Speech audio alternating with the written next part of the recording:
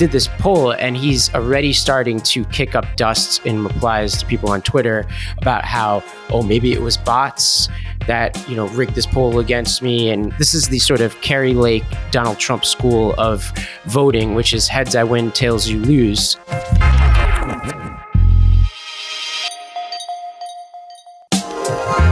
Welcome to The Lost Debate, a show for political eclectics. I'm Ravi Gupta. And I'm Ricky Schlott. Well, Ricky, how goes it in New York City? Not so bad. I just did an event at the Comedy Cellar last night, did a panel with Greg Lukianoff and Jonathan Haidt and Scott Barry Kaufman for his podcast, which was super cool. I'm not really a comedy person, but that was a cool stage to grace. So no complaints. Did you tell some jokes? No, I didn't. But the theme of the night was why the last 10 years have been so uniquely terrible. And so not the most pleasant conversation. Terrible for comedy? No, just terrible in general. And then we had a little comedy diversion. So I think everyone who bought tickets knew what they were getting themselves into. And it wasn't really a suited thing for the venue aside from the free speech common thread, I would say. But it was really fun. And word on the street is you sold out the Comedy Cellar? We did. Right? It was pretty cool. I really can't take any responsibility for that given the people that I was on the panel with, but pretty cool. How's Costa Rica? Costa Rica's good. Waves are good. Weather's good. Things are chill. Shout out to the folks at Outpost for giving me their podcast studio for the next 6 weeks. I'm here in a still echoey but soundproof room. Thank goodness. So nice. I'll be operating out of here for the foreseeable future. Well, that sounds enviable. I'm in New York and it's very, very cold. Yeah, well, I escaped, it seems like, at the right time. I am a little under the weather, as you could probably hear, Ricky, but it's not stopping me. I'm still going out and surfing, which is probably making it worse.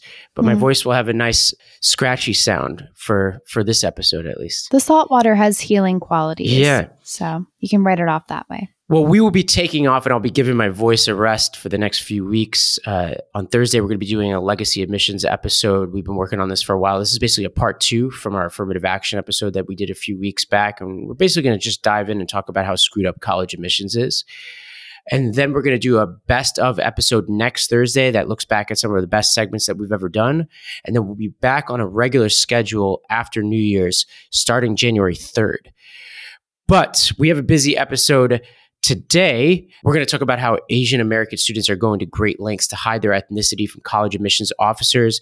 Then we're going to share our best ofs from the past year, just things that we've consumed, things that we've liked from around the spectrum. But of course, Ricky, before that, we thought we were done with Musk. And I am so declaring that we're going to be done with Musk for a while here. But he really made a spectacle of Twitter and the platform and himself last week, when he just took a series of steps. It all started on the 14th when he tweeted about a crazy stalker following a car carrying his son. And he instituted a new anti-doxing policy on the platform in response to an account called Elon Jet, which was tracking his private jet. That was a change of tune from a previous policy that he had announced. He had announced on November 6th that his commitment, this is his quote, "My commitment to free speech extends even to not banning the account following my plane, even though that is a direct personal safety risk," end quote. It's also a bit of a change of tone from previous statements Musk has made that he basically is only going to go so far as the law requires him to police speech. So he had a back and forth with this college student previously where he tried to offer the student money to take down his account. But he didn't just stop at banning this account. He then banned a bunch of journalists who were reporting on this account. Yeah, who had linked to the Elon Jet account, but then also removed their Twitter accounts after that link was already removed. So it was basically a link to nowhere. And this is based on public data. So. Yeah, defend your boy, Ricky. What defend this? This is what's kind of depressing to me is this gleeful vibe on the left right now where it's we told you so, that there's no such thing as real free speech. But I think that I don't have a defense against this because he's gone back on his prior words. I do think having an anti-doxing policy is probably fair and not a terrible idea. You can be a free speech absolutist in a governmental sense, but not a private entity sense. And, I think that's a fair guardrail to have in place. However, I don't like that the impetus for having it in place is his personal experience, even though I can be sympathetic to the fact that having your child in a car and having someone stalking them is probably a really harrowing experience. But, I said like when we first were talking about the Elon situation that he needed to just have like, as soon as he started flirting with, okay, like we can't let literally anything fly on this platform. I said it needs to be like, here are the exact categories. Here are when they're going to be implemented. And it just needed to be clear and concise. And if there was ever going to be an amendment, it would have to be like very deliberate for me to be happy with how this all rolls out. But it's very clear to me that when censorship is expedient and he has a personal life experience, while I can sympathize with like how troubling that must have been, I mean, theoretically, there are other people being doxxed on Twitter. And so I think that like it shouldn't just be about one person who has the levers of control. And there have been principled people who have been in support and then revoked their support on this specific instance, like Barry Weiss, Greg Lukianoff. There are people who are not just vehemently pro Elon, but as you know, I am not wearing my Elon shirt today, as I was in our last episode. So it's a poignant choice. Well, I think as we previewed on this podcast many times, this is just erratic, disorganized. It seems like he's in over his head in running this company. It doesn't seem to be this utopia that he promised. And yes, I understand there are a lot of people out there pointing at the glee from the left, but that seems to be a misplaced emphasis, right? Like I saw Mark Andreessen tweet that Taylor Lorenz had previously come out against doxing. I'm like, first of all, this is not just about doxing, right? Like as you pointed out, the New York Times itself, or these journalists, were linking to the banned account at that point. So it wasn't they were linking to Elon's real-time location or anything definitely like that. That's a step too far. Yeah. And to illustrate, I think, the sort of tangle that Musk has gotten himself into, Musk himself went on Twitter Spaces to talk to Drew Harwell from the Washington Post. You're suggesting that we're sharing your address, which is not true. And you're suggesting that we're posting. I never posted your address. You posted a link to the address. In the course of reporting about Elon Jet, we posted links to Elon Jet, which are now not online and now banned on Twitter. And Twitter also, of course, marks even the Instagram and Mastodon accounts of Elon Jet as harmful, using, we have to acknowledge using the same exact link blocking technique that you have criticized as part of the Hunter Biden New York Post story in 2020. So what is different here and there? No more acceptable for me. It's no more acceptable for you than it is for me. Same thing. So anyway. So it's unacceptable what you're doing? No. What you dox, you get suspended, end of story. That's it. It's also notable that what was going on here is this is a banned journalists that a lot of them were getting on Twitter Spaces because there was like a glitch in the system where they were banned from regular Twitter, but not Spaces. After some of these testy exchanges that Musk had with these reporters, Twitter Spaces went down. And they said it was some kind of routine maintenance, which seems highly suspicious. And then when it returned, a lot of the banned journalists were off the platform. So it seems like there's something less than full honesty going on here. Yeah, I mean, it's not unreasonable to want banned users to not be able to access certain aspects of it. But I mean, I think the timing of a lot of what's going on here is very convenient. I'd be totally fine with an anti-doxing policy that does not include like such a convoluted thing of, oh, you wrote an article that hyperlinks to a thing that isn't even up. Like it's definitely not a great look all around. I think Barry Weiss put it nicely.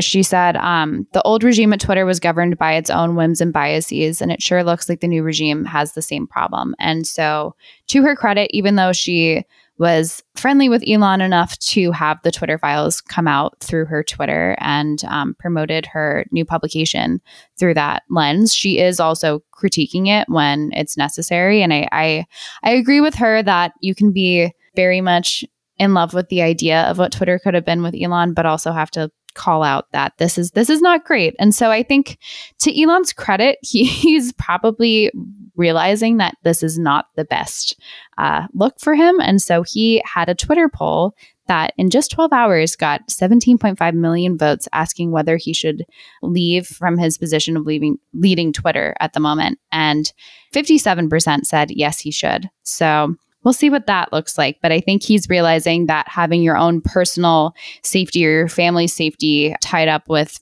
having the levers of control of censoring such an enormous platform is a very dangerous thing. Well, I do think it's worth mentioning that at no point was anybody posting his address or even his real-time location. I think it was posting like which cities he was flying in and out of and potentially which airports, which is different than his actual address. But once again, that's not where this ended, right? This went far beyond that. It's also worth mentioning that he did this poll and he's already starting to kick up dust in replies to people on Twitter about how, maybe it was bots that, rigged this poll against me. And essentially this is the sort of Kerry Lake, Donald Trump school of voting, which is heads I win, tails you lose. Yeah. It's not that he didn't contest the results when he polled his audience about whether Trump should be removed from the platform or not. He accepted those willingly and quickly.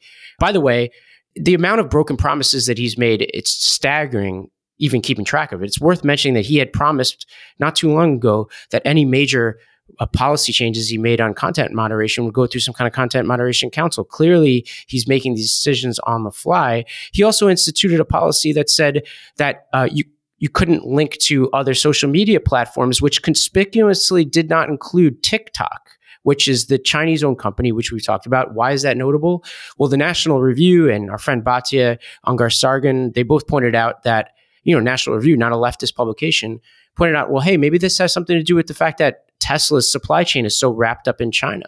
Like this guy who claims to care about free speech seems to have a total blind spot for maybe the most repressive regime in the entire world because it's in his interest. So I don't see the utopia here. Yeah, I think one person having the levers of control is problematic, even if their heart is in the right place, because everyone has their own biases. And being a true free speech absolutist is virtually impossible in the lens of running a private company, but even more difficult when you and your family are caught up in it. And I think we're just living through proof of that. But I think before we close out this Twitter segment, we should also acknowledge that there was another pretty significant, in my opinion, as a New York Post columnist, dump of the Twitter files that was very long. It was from Michael Schellenberger. It's number 7.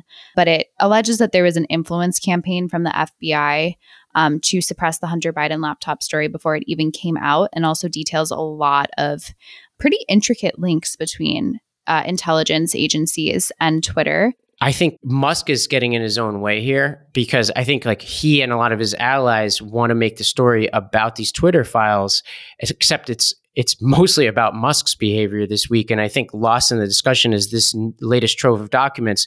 I suspect to not fully understanding the Twitter thread that Schellenberger put out. I read it multiple times this morning and there's very little external analysis of what he's saying. Can you give me your sense of just like I'm just confused. Walk me through this. So I'll tell you a few things that are specifically concerning to me. It's like a 50-something long thread. So there's a ton of tweets and it's hard to kind of parse through. But a few things that caught my eye. There was a kind of like tabletop roundtable discussion that was held about the hack and dump and how do you deal with the Hunter Biden laptop situation, suggesting that it was hacked and dumped rather than just he left it at this random repair shop. And we do know the origins of it. It's not ambiguous. The FBI knew it. The guy who the laptop fell into the hands of gave it to the FBI. The FBI had it for 10 months. So it's not ambiguous how we got our hands on this information. But that at that conversation, there were people from the New York Times, NPR, NBC, Twitter, and Facebook. And the idea was like, how are we going to shape how the media covers it, is what Schellenberger alleges. So that's concerning in the private sector. But then you also have the back channel communications between Yoel Roth, who is a frequent character in this story, and an FBI agent named Elvis Chan, who reached out to him just hours before the New York Post came out with their article, sent him 10 documents in a special one-way communication channel. We don't know what the contents were of it, but the timing is pretty suspicious. It's right before the Post was set to drop this cover story. Part of the reason, though, why it's so hard to talk about this stuff is take the worst version of this story, right? Which is that the FBI itself gave intelligence to Twitter saying that they thought that the laptop was a hack, right? Let's say that that's actually what happened. There obviously has to be more reporting to verify whether that absolutely happened or not, but let's pretend that that happened. There could be a lot of explanations for that. One could be they actually did have intelligence at the time that suggested that, and they passed it along, and it turned out to be wrong. They had the laptop for 10 months. Yeah, but I don't know how long it takes. They knew the origins of it. So is the allegation that Trump's own FBI lied about the origins of the laptop? I'm not making I'm trying to get making any allegation. Here. I mean, to me, it doesn't matter who is the person in power or even this story in specific. Like, I'm not super attached to the Hunter Biden story in specific. I'm attached to the potential that a government agency, no matter who gets the reins of it, or no matter who is the Twitter executive that they're talking to, whether it's Elon or whether it's somebody that's more left-leaning, I don't care, because I think the precedent set, if there was some sort of back channel communication through which a governmental agency was censoring speech that's protected by the First Amendment through secret private channels with a private entity, is a concerning precedent. There'll probably be Twitter Files Part 17 by the time we get back from our break, so I'm sure we'll have plenty of fodder. But I promise our audience, unless something truly insane happens, we're going to take a big break from talking about Twitter. Well, one article that we wanted to react to is a New York Times piece, which came out that detailed a years-long phenomenon of Asian students being urged by college counselors to obscure their ethnic background, to avoid stereotypes, to not dabble in certain things that admissions officers might see as stereotypically Asian. And this comes on the heels of a recent hearing of arguments by the Supreme Court in a case brought by Students for Fair Admissions against Harvard University for having admissions policies that they allege are pretty clearly discriminatory against Asian students. And basically exposes this industry that is supposed to potentially teach students how to be, in the briefs language, less Asian, which is very, very concerning. And I think some of the details that the New York Times highlights are really upsetting just from the outside in. They talk to students who say that they put the prefer not to say box on their racial answers on their application because they think that it'll potentially harm them. One student avoided mentioning her passion for chess because she was worried that a college admissions officer might see her as too Asian. And then college admissions consultants are going as far as to just blatantly admit that they're telling kids to do this. One student was told, don't take the Chinese AP exam, take the French one instead. They're urging students not to go to Chinese language school, to play piano, or to play certain classical instruments that are linked to certain ethnicities. They're told that writing about their family's immigrant story is too basic and that they shouldn't check the race box necessarily unless they're Latino or Black. And so I think this is really just puts a lot of personal color on the fact that people are being told to actively suppress their identities if they don't fit into the right box, which to me is just so grotesque. We talked about in this affirmative action episode that we'll link to in the show notes. We talked to a whole bunch of people, including the Students for Fair Admissions plaintiffs. We talked to people who are pro-affirmative action, who supported Harvard's admissions policies. And by and large, what became clear was that even people who were as strident in supporting Harvard and strident in supporting affirmative action could not explain why Harvard's policies are the way that they are. And I think it's most succinctly summed up in a question that I asked of Harvard Law School professor Ginny Suk Gerson, who's been a critic of a lot of these policies at her own university. I asked her about what was going on here in the admissions process at Harvard, and here's what she had to say. It was very clear and undisputed at trial that Asians had better scores than white applicants on the SATs, on the grades, and the extracurricular activities. But the thing that they scored the worst on, and they scored the worst of any racial group, what's called the personality rating or the personal rating.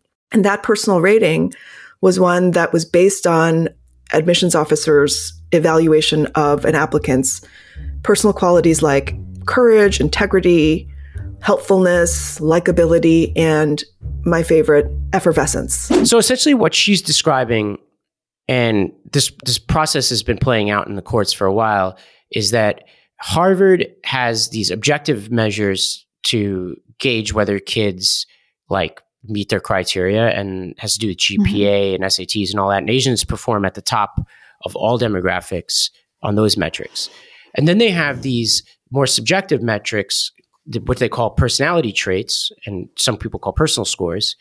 And they have to do with these concepts like leadership, character, effervescence is one of them, right? Kindness. Yeah. And it's like a total black box. You can't, there's no sense of like, where do they come up with these things? Like, how do you do better or worse on them? And Asians perform near the bottom on those, but near the top on the strict objective academic metrics.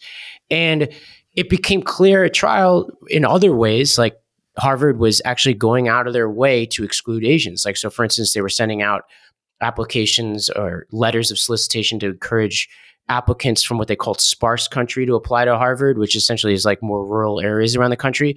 But the cutoff to get one of those letters for Asian Americans was much higher than other demographics. So they're basically racially profiling their letters, encouraging people to apply to their university. What this article makes clear is that everybody knows this, right? All Asians know this. I said at the end of that episode, even back when I was applying to schools, I didn't check the box Asian American because I knew it wasn't going to help. It was going to hurt. And I think what this article shows is like, hey, this is pretty grotesque how this is playing out right now. And even the most liberal person should look at this and say it's wrong. I think the Supreme Court case that's being brought by Students for Fair Admissions is just so damning. And these stories and these like personal anecdotes of kids being told to like turn their backs on their identities or not to acknowledge their immigrant parents' struggles in their essays, which sounds like a really compelling and interesting essay to me if they've managed to achieve academically and their parents came here and built wealth from nothing. Like that sounds like a really meaningful essay rather than like, this is my community service experience or blah, blah, blah. Like I think seeing kids' authenticity be stifled in this way is really, really upsetting. And I think, also just looking at these admissions data more broadly that we got out of this Students for Fair Admissions trial, there are other really concerning patterns that I think come up, including the types of, even though white students tend to perform better than Asian students in admissions, at Harvard, the types of white students that got in were really staggering. 43% of their admissions were offered to athletes, children of staff, legacies, or people on the dean's interest list, which includes only people who donated to the school or their families donated to the school. And so that's versus only 43% of the admitted white students, and then only 16% of the non-white students. And so there's a systemic favoring of students that are connected in the white demographic, and 75% would have been rejected if they were not in the group.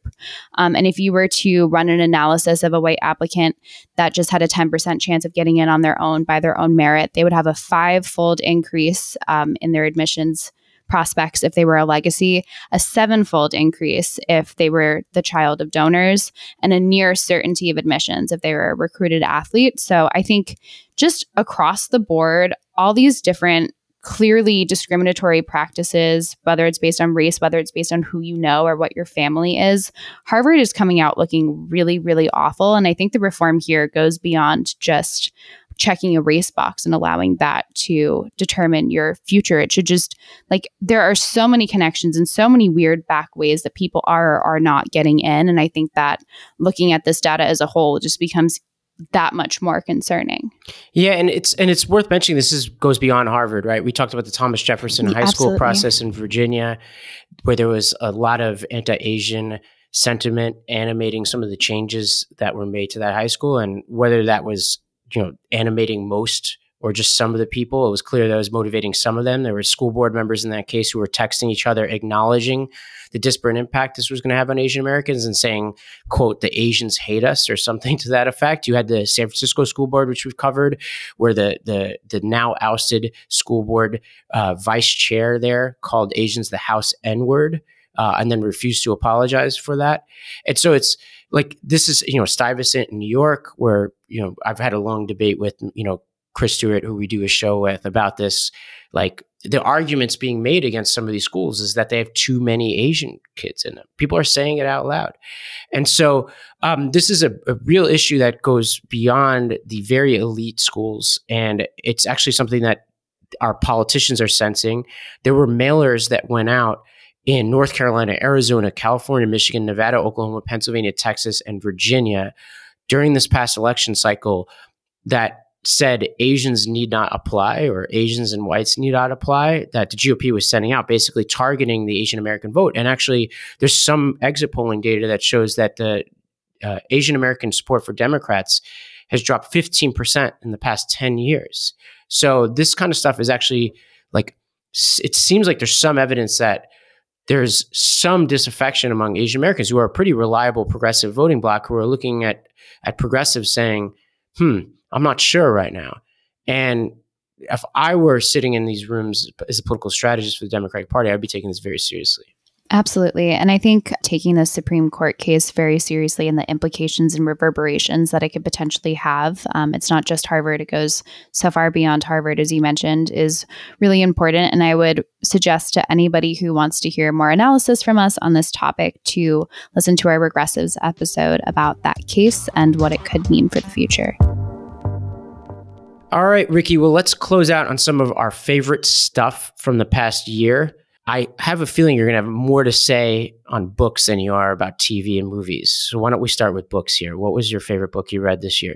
Okay, I have one general population recommendation. It's from the 90s, so it's not recent, but it's by Jonathan Rauch. It's called Kindly Inquisitors. And if you would like a left-leaning true liberal's perspective on why free speech and open expression is so important and so many really fabulous predictions of how things have gone awry in the years since. Strongly recommend that book. If you happen to be a young woman, I would suggest you read the book Your Brain on Birth Control by Sarah Hill. She's a doctor. She's not trying to tell you what to do with your life. I think it's just fascinating information and a very opaque topic that really messed me up. And there's a whole generation of young women who went on it for acne and have no idea that it's actually impacting their psychological experience of the world. Do you think I should read it or it'll be useless for me? I don't think so. No, I think you can skip it. But I think anyone with a daughter as well should probably read that and just think about it. It's really interesting food for thought. Well, okay, I've got two recommendations too. One is an old read. It's called On the Move by Oliver Sacks. I just reread it and it sat differently with me now that I reread it years later. This is a memoir from the scientist, the doctor, Oliver Sacks, who, if you ever see Awakenings with Robin Williams, which you haven't, I'm sure, but it's this beautiful movie. But he's this doctor who's basically had this intrepid personality, very adventurous spirit, and he was like a pioneer about talking about things like psychedelics. Wrote for the New Yorker for a long time, but just a really interesting guy with a very positive way about going out life. He wrote this book before he died. It's really good. There's also this other book called Tomorrow, Tomorrow, and Tomorrow by Gabrielle Zevin, which is a novel that's just incredible. I think this is on a lot of people's lists.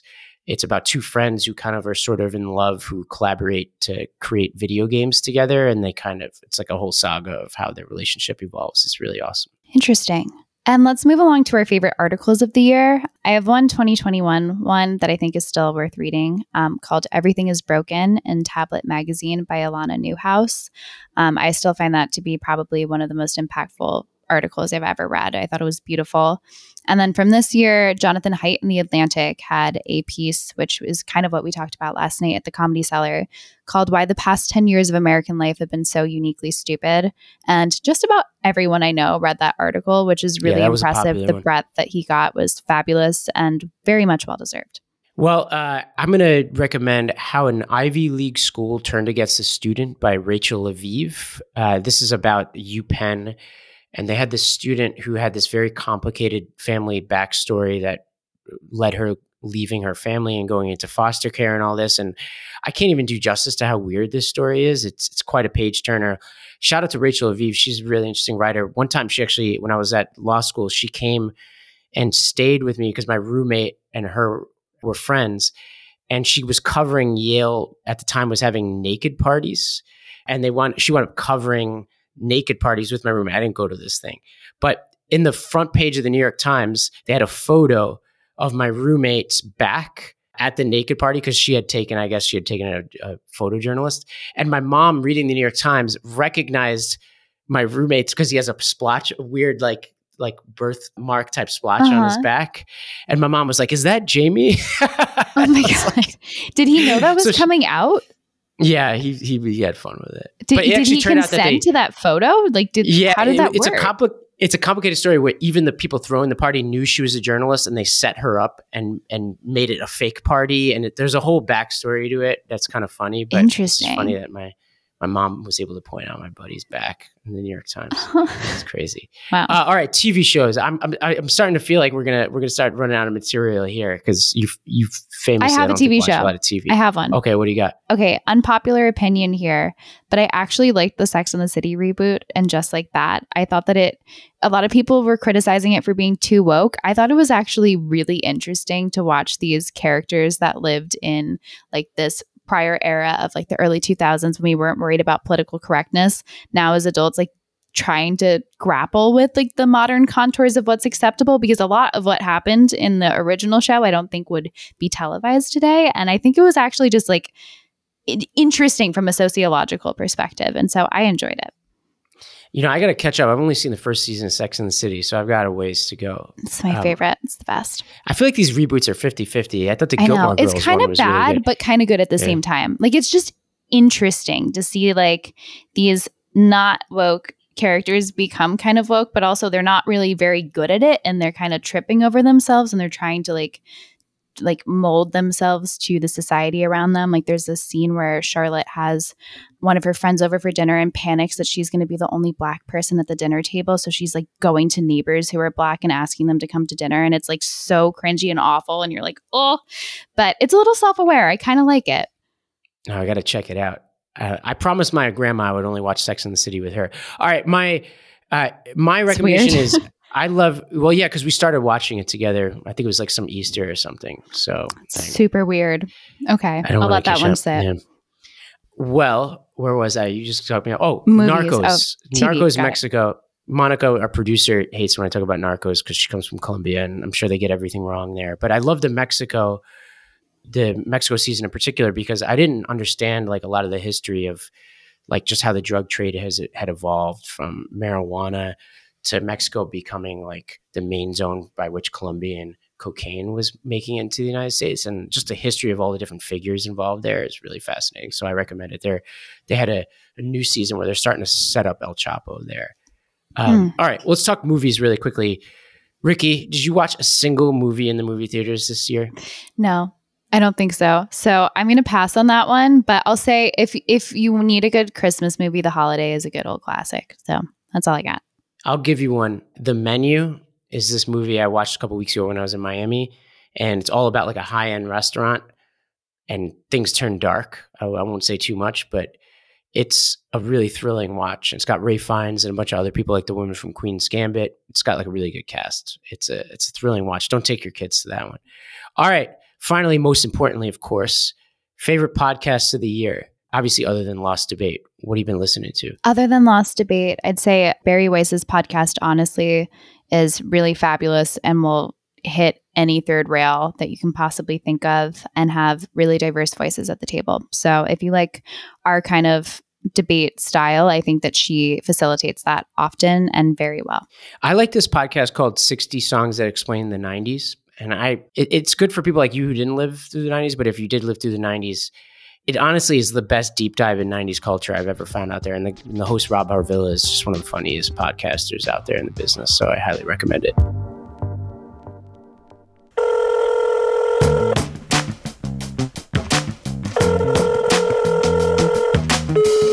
Hey, this is Ricky. You've reached the Lost Debate. If you have some feedback for us, leave it after the tone. And we've really enjoyed hearing you guys and your feedback and what you have to say. We have a voicemail line. It's 321-200-0570. And in our last episode, we talked about the issue of assisted suicide, which is a really difficult topic. And we just want to highlight a few interesting responses that we got from listeners. I really think it's something that should be more happening in the United States, that there are a lot of people that are sitting in nursing homes and their life savings are being sucked up by these nursing homes, and there are people with a variety of dementias that have no idea where they are, what they're doing. You know, I think there's a loss of dignity in life that some of these people might like to have the option of assisted death. I just don't understand why it's always referred to as a slippery slope to legalize any form of it, because it seems like if it's just done carefully, you know, with certain restrictions on it and a process, it wouldn't necessarily have to be a slippery slope. I just think it's a really important option for people to have. I'm just turned 70, so such matters are of concern to me. And I would like to say that I believe it's cruel not to have an option for assisted suicide or euthanasia. I do believe there should be very concrete steps that one goes through to request it and to be certified as of sound mind if one reaches such a decision. But I really want that as an option. I think the slippery slope argument is a really interesting one. Like, obviously, I hear our listener on that, but obviously she's kind of on my side. So I probably would, I probably would appreciate this point she's making. But I guess she's saying is like, hey, like, get to the bottom of the slope when we get to the bottom of the slope, but let's evaluate each step as its own step. I find an interesting argument. But Ricky, that's because she's agreeing with me, I think. Yeah, I would say, just looking at Canada, I'm super concerned. There are models of states that have not gone down the slippery slope, but I think looking at Canada as a cautionary tale in this recent report that came out that CBC News published about how medically assisted deaths could save millions in healthcare spending, I think there could be some really perverse incentives for people to make decisions along economic lines that are really tragic and upsetting. And so I would just say, let's at the very least look at Canada as something that we don't want to replicate. All right. Well, on that light note, I want to thank our listeners for tuning in. It's been a pleasure to podcast with you all year. Listen to our special episodes the next few weeks, and I'm looking forward to being back with you in the new year with the same old Lost Debate spirit. Thank you. Lost Debate is the flagship show of the Lost Debate Network. Our executive producer is Michael Hendricks, research support by Joe Garvey and Ariane Misra, studio support and video editing by Moyo Adeolu, editing and sound design by Joe Engelbrecht and Monica Espedia.